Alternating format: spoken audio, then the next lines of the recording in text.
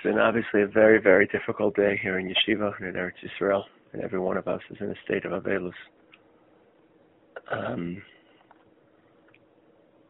I wanted to just spend a little bit of time preparing an immediate tesped, a little bit about what Rav Amital meant to me.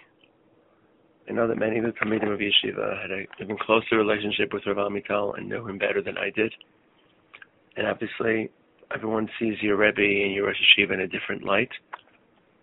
But I know there are a lot of Talmidim that feel part of the Avelus and feel part of what the Yeshiva is going through.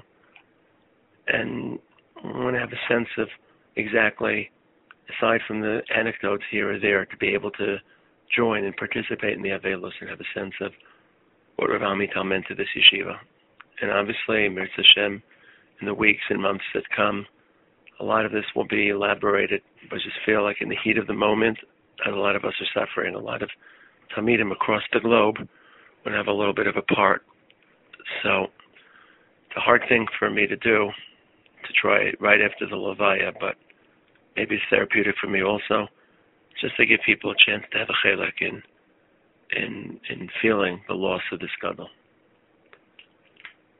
Say that I feel like my neshama has been taken out of me is an understatement. Rav Amital literally is one of the two people that changed my life.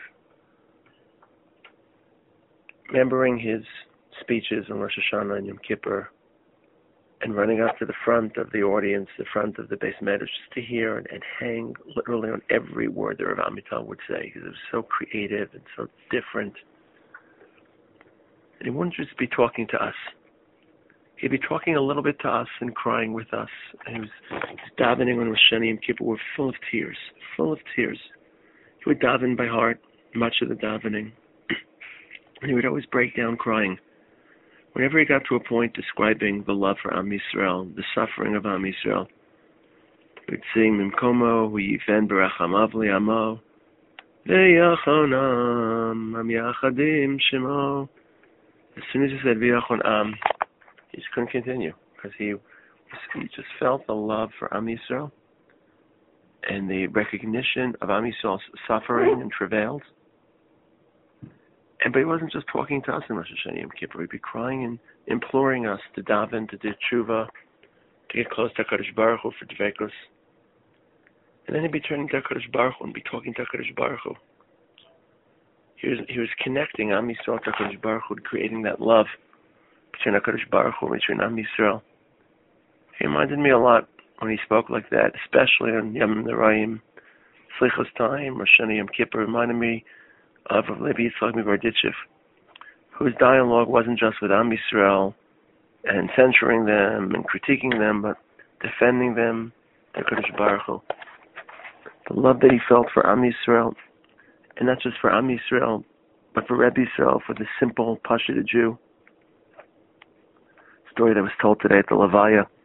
There was once on Purim a while back, and someone was saying, he was having a discussion that the way that we're mizdabek in the Shechina is by being mizdabek to Talmidei Chachamim, based on the Gemara.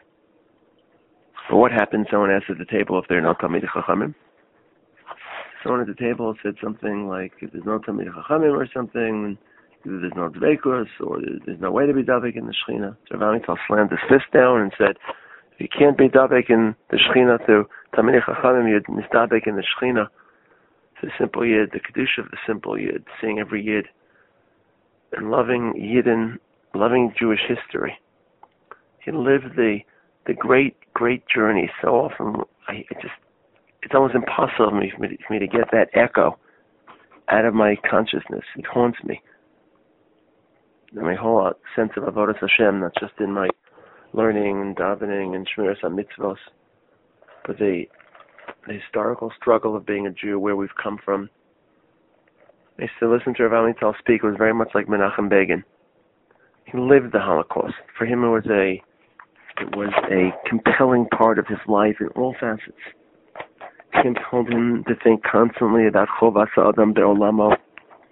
What is my responsibility now that I've been spared? Now that HaKadosh Baruch Hu spared me and took so many others to Shemayim, what are my ensuing responsibilities? Ma Chovas Adam Be'olamo. He sensed the terrible, terrible Chilul Hashem of the Holocaust, and that was what made him most pained, is when he sensed that there was a Chilul Hashem, because he sensed the terrible Chilul Hashem that he had lived through, and he was so intent on utilizing the opportunity in Eretz Yisrael to rebuild a people, to rebuild a nation, to rebuild Torah, not just Torah, but a beautiful Torah, a Torah that is tethered to history. He sensed it as an opportunity to Mekadesh Shem Shemayim in light of the Chilul Hashem, and to hear the pain, not even the anger, just the pain, deep, deep pain he felt whenever there was a Chilul Hashem. He saw Chilul Hashem, that you'd hear his words. The thing that he lived through viscerally in the Shoah. A famous story that he told us. I once read in a newspaper article about some children who were stuck in a fire in a multi-storied building in America. The parents were waiting beneath the fire, urging the kids to jump to save their lives, but the kids were too frightened. They didn't jump and they were burned alive. And he commented to himself when he heard about that story or read the article, how sad it is that people have a message that isn't often understood by the younger generation. Here the parents were pleading with their children to jump, and the kids just couldn't see the wisdom of their pleading. And he said that he feels that he may have a message, and he hopes that HaKadosh Baruch Hu will give him the opportunity for people to listen to his message. And then that night, after he had heard about that story, he was coming home to give up Mordechai, and he saw fire. And he went into the building trying to save someone, and he heard a woman trying to get out of a room, and he brought her out or helped her get out, and so he thought that was a simon from HaKadosh Baruch Hu, that his message would be heard by people looking for messages. And to hear Rav Amital speak on Rosh Hashanah Yom Kippur, and to literally feel the intimacy of HaKadosh Baruch Hu, and to see Rav Amital almost like so to speak, like the Shadchan, bridging HaKadosh Baruch Hu and Am Yisrael, telling us what we need to do, and Kivayachol, asking, begging HaKadosh Baruch Hu on behalf of Am Yisrael. He literally raised you to Shemayim when he did that. And Rav Amital's, the courage never ever met, nor will I think I ever will, someone of more courage. It felt like there was such an inner strength that came undoubtedly, in my mind at least, from facing death so repeatedly. It almost became routine for him. And talk about it in the same dramatic and colorful terms that we all would. It created this rock-solid emunah that we all picked up, this unwavering emunah, which is so solid that it wasn't based on trivialities and presentations and falseness. It was just simply the emunah of his core being, the emunah and the kesher with HaKadosh Baruch Hu. Also the courage not to be overwhelmed by petty things, not to indulge in pressures that may inhibit. He said there's so many things that were courageous in his life. Inviting Rav Lichtenstein to come join him in the yeshiva in the early 70s. It takes a tremendous amount of foresight and also courage to invite someone of Rav Lichtenstein's caliber to join you as Korah Yeshiva. And that's really the secret of what made the yeshiva explode and burst onto the scene. This duality, there could be two Rosh Yeshivos that are so deferential and respectful of each other. And that's at a time in the yeshiva.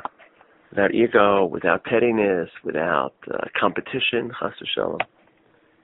And certainly having Rav Lichtenstein's firepower in the yeshiva staff greatly, greatly bumped the yeshiva into the yeshiva that it is today. And that took a lot of courage and a lot of self-confidence in Rav Amital.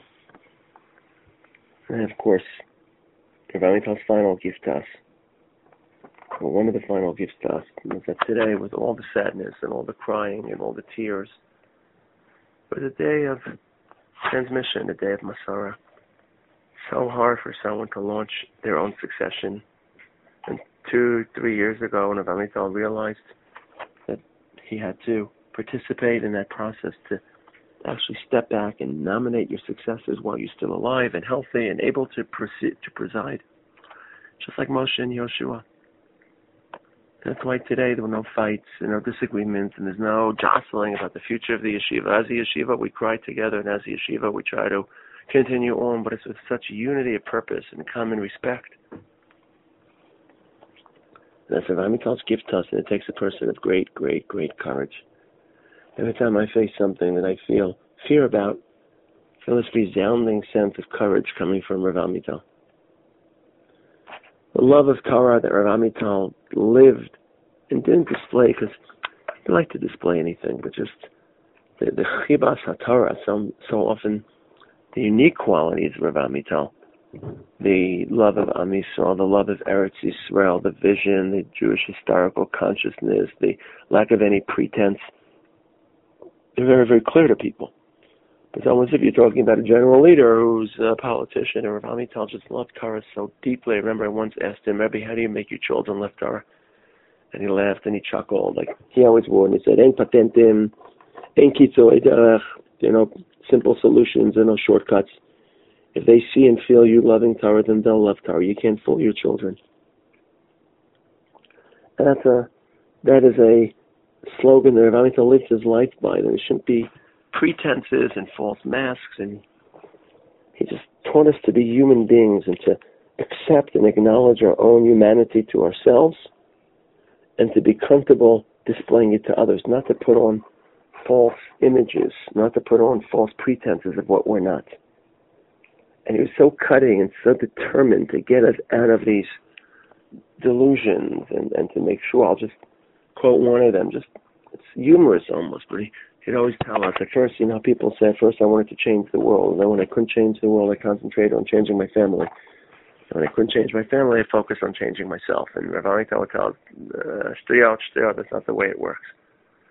Normally people try to change themselves, and when they can't change themselves, they try to change their family. When they can't change their family, then they try to change the world. And the simple little counterintuitive statements that reminded us that sometimes we get lost in hypocrisy and lying to ourselves and falling into prejudicial ways of thinking and forcing us to cut through the stigmas and the self-stigmas and just see reality and to not try to become something we're not or to present ourselves as something we're not. Through his statements, through his passion, what passion he had. You can walk into a room and just have the entire room in his palm of his hand. By one sentence, one statement, because it was just so insightful and cutting. I would walk by him in the hallways. I would hide my eyes from him because I felt like he would see into my neshama and see into my soul. I didn't particularly feel like being that transparent. And that was his charisma. You just knew that there was an honesty, and a groundedness, and a creativity. Some Rabbanim, when they speak, and they could be brilliant speakers and great, great thinkers, but their overall orientation. You can almost predict what they're going to say, even sometimes how they say it. It doesn't make them less brilliant or less inspiring. With Amital, I would sit on the edge of my seat listening to every word because it was completely creative, unpredictable, and just inspired. Not just what he said, but how he poured his neshama into everything that he would say. And not just everything he would say, but the fact that he would cry at the Purim Tishes, the Parsha Zachor Tishes.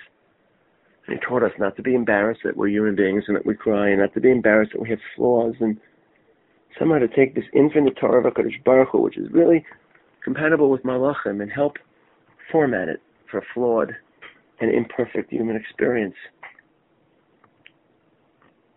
There's so much to say, there's so much to think about. The word he would always say, to be normali, to be normal, to be a thinking person. The 614th mitzvah, HaKadosh Baruch Hu wants us not to do stupid things. Racham chacham ben avon. And whenever someone did something stupid, he would say, that's usher because of the 614th mitzvah. The songs that he taught us, and the way he sung them with us and taught those songs to us, or the songs that he sang on Rosh Hashanah Yom Kippur, the songs at the Tish, this neshama that he gave us, not just the Torah that he taught us. The humility, the honest humility of not denying who you are, but understanding who you are and what you're not. It grounded so many of us. And then, of course, there was the ability to be quiet. The ability, someone mentioned today, Rav Yoel, his son, mentioned at the Espedim today, the ability not to always have to respond and lash out and retort when someone insults you. or in the press he got bad coverage, or someone misrepresented something he said, or said nasty things about him.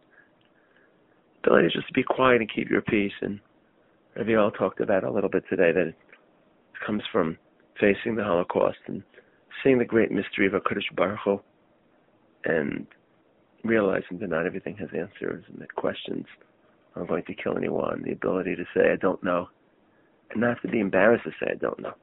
Even if you're a Rosh Yeshiva of the highest caliber. Remember once he was giving a shir klali on a very abstract topic about the color of an esrog. And I asked him, well, can the yellow of an esrog be compared to the yellow of tzaras? And he said, why are you asking me that question? Go ask Rabbi Wolf that question. Danny Wolf, I don't know, tzaras or something of that nature. And it was just so instructive and important for me to see that he was deferring, not artificially, but you expect me to know every halach of tzaras? Who do you think I am? That was the way that he was able to say harsh things, directed Musa, but in a way that was so loving, and you felt such confidence in what he was saying, they could be forceful about it. Remember, he would come in for the dinners, and for me the dinner was the yearly chance to reconnect. We didn't have email or internet or anything like that, and he would read his prepared statements in English, and then he would ask the guests to say some words to his students in Hebrew, and he would start lashing out at us. Why are we living in Chutz La'aretz? Why aren't we making Aliyah? Why aren't we in Eretz Yisrael? Again and again and again. And we just sat there enraptured, enchanted, even though he was effectively ranking us out.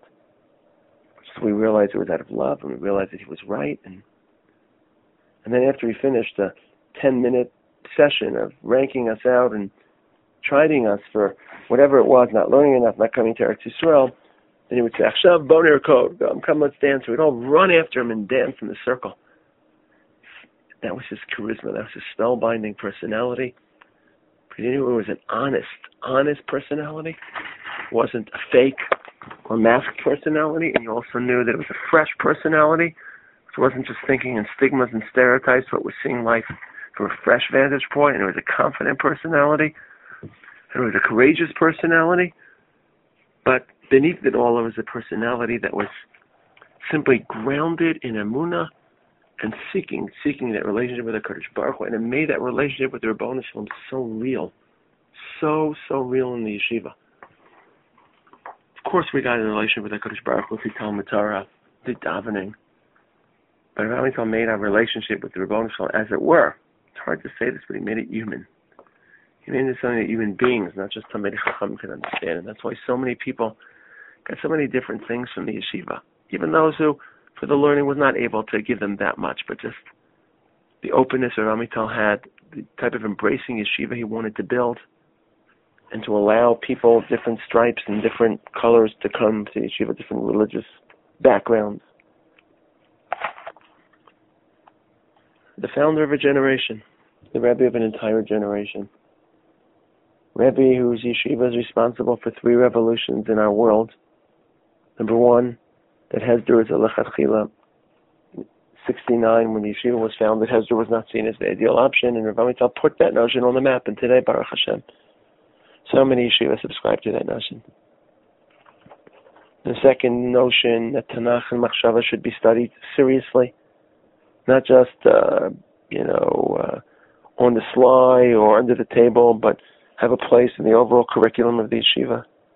Today, Baruch Hashem, that's so much part of the mainstream in certain places. And sad, but poignant juxtaposition. And Mitzvah Hashem on Sunday, I don't know how, but the yeshiva has to go on. We're going to conduct a 3-day seminar in Tanakh, and over 3,500 people are expected, and that's every person that will step through those doors is a testament to Rav Amital's vision. And then, of course, probably the most exciting, putting a yeshiva on a barren hill in 68, 69, honoring the memory of all those that had died in the Independence War, building a yeshiva al Kiddush Hashem, trying to reverse the Chilul Hashem of the Shoah, and then a Torah town flourishing around the yeshiva. The entire Gush, all the yeshuvim and Efrat, the environment, the atmosphere of Torah that pervades these cities. And it all has a little part to do with our yeshiva, the yeshiva that Rav Amital put up, and the desire to connect yeshiva to reality and the desire to connect the yeshiva to community and to nation is a testament that's still evolving. Rav Amital suffered so many tragic moments in his life from the Holocaust, which we heard so little about as Talmidim because he chose that silence rather than to elaborate. At the end of his life, he would share a little bit more with us. And of course, the great, great tragedy at the founding moments of the yeshiva, the Yom Kippur War, a couple of years after the yeshiva was born, to lose 8 Talmidim and to be broken as Rav Amital was, and to have to show the courage that he had to demonstrate to his Talmidim who were looking to him for guidance and for leadership. He's a broken man, but you still have that sense that we're involved in building this yeshiva in a larger purpose of serving Jewish history and rebuilding the people and being Mekadesh Shem Shamayim. Remember him speaking a few years ago, I think it was Tafshin Samach Gimel or something, 30 years after the Yom Kippur War, and saying, crying as we're speaking, saying the Arabs thought they could exploit the Kedusha of Yom Kippur. How dare! And it was a rare combination of pain and courage. He was defiant to the Arab challenge 30 years later. He felt the pain that they were attacking Yom Kippur.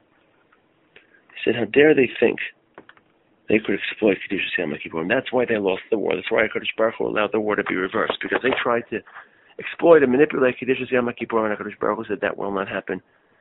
The second reason he said it's because of the Mesiras Nefesh of all of our Talmidim who basically left the yeshiva on their way to their death to slow down the Egyptian advance. And they tell a story there of Amital. He would literally go from Levaya to Levaya, giving his faithim for his children that he loved, his students that he loved so deeply. And he once showed up at the Levaya of one of the Talmidim of Yeshiva, which somehow was a joint Levaya with another soldier. And Rav Amital and someone else showed up to eulogize the Yeshiva guy, a Yeshiva Talmud, and 2 other people came for the soldier. And this other person gave a rousing hesped for the Yeshiva Bachar, our Yeshiva Bachar, and then the other person who's supposed to speak about the other soldier gave a general hesped, nothing really about the soldier. And then it turns out that the 4th person, the second one who was supposed to speak about the other soldier, couldn't make it. So essentially, if Rav Amital would get up and be matched with his Talmud, and the Talmud would have had 2 hesped, and the other soldier would have been buried without a personal hesped. So before Rav Amital got up, he spoke to the family of the soldier he hadn't met. He asked him some questions, and he gave a hesped about that soldier's life. And he wasn't maspid. He was the strength that he had to withhold, the strength of character, the discipline, was something literally otherworldly. I know I'll never see that simple strength of character. These are the initial thoughts that I have. The sense of duty, the courage, the desire to wed religious passion and deep commitment to Talmud Torah. Sometimes because of Rav Lichtenstein's known Chochmah, because he's such a world-class Talmud Chacham, people unfortunately tend to cast Rav Amital as the Nigun Rosh Hashiva and the Hasidic Rosh Hashiva and the Machshava Rosh Hashiva, which are all true. They're all parts of him. But both his love for learning and his knowledge and his skills in learning were also world-class. The way in which he knew Shelos HaTshuvos, Hungarian Shelos HaTshuvos, that people hardly read anymore. And that's what makes the yeshiva so solid. Yeshiva can accept different people and embrace different people, but at the door of the Beis Medrash, the broader questions have to stop. The Beis Medrash is not a study hall for general inquiry. And whatever inquiry and whatever experience takes place in the yeshiva, it has to stem from that rock-solid commitment to Talmud Torah. This is something that Rav Yoel Amital spoke about today in his hesped, and you can listen to that hesped. These are some of my initial thoughts about my Rebbe Mari. Hard for me to say those words, recognizing that he's no longer with us. But he is with us. Every time I speak, half the time I'm actually quoting him. The other half of the time I'm saying things which I know are coming from my neshama. My neshama was so carefully constructed by Rav Amital through all the years and all the sichot and all the warm handshakes and all the jokes and all the times I observed him, that is literally inseparable. Nafshi kshur b'nafsho. My neshama. Literally, I don't know what's mine and what's his. So one of the Rebbeim said a few weeks ago, he was talking at a Rebbe's gathering, he said he once got up to give it to our Torah, and he gave it to our Torah, and he's really proud of the Chiddush, and then another Rebbe came over and said, oh, that Rav Amital wrote about that in one of the older Alon Shvuts of the early years, and he said, I totally didn't remember that, but that's how deep Rav Amital's Torah percolated into our consciousness. That we had a hard time knowing what we are and what Rav Amital gave us, because he gave us such a deep identity to the core of our being, every aspect of who we are, and every time I cry for Am Yisrael, or I say Shema Yisrael, I think about Rabbi Akiva, I think about Mesiras Nefesh, or I think about the Bris Bein HaBesarim.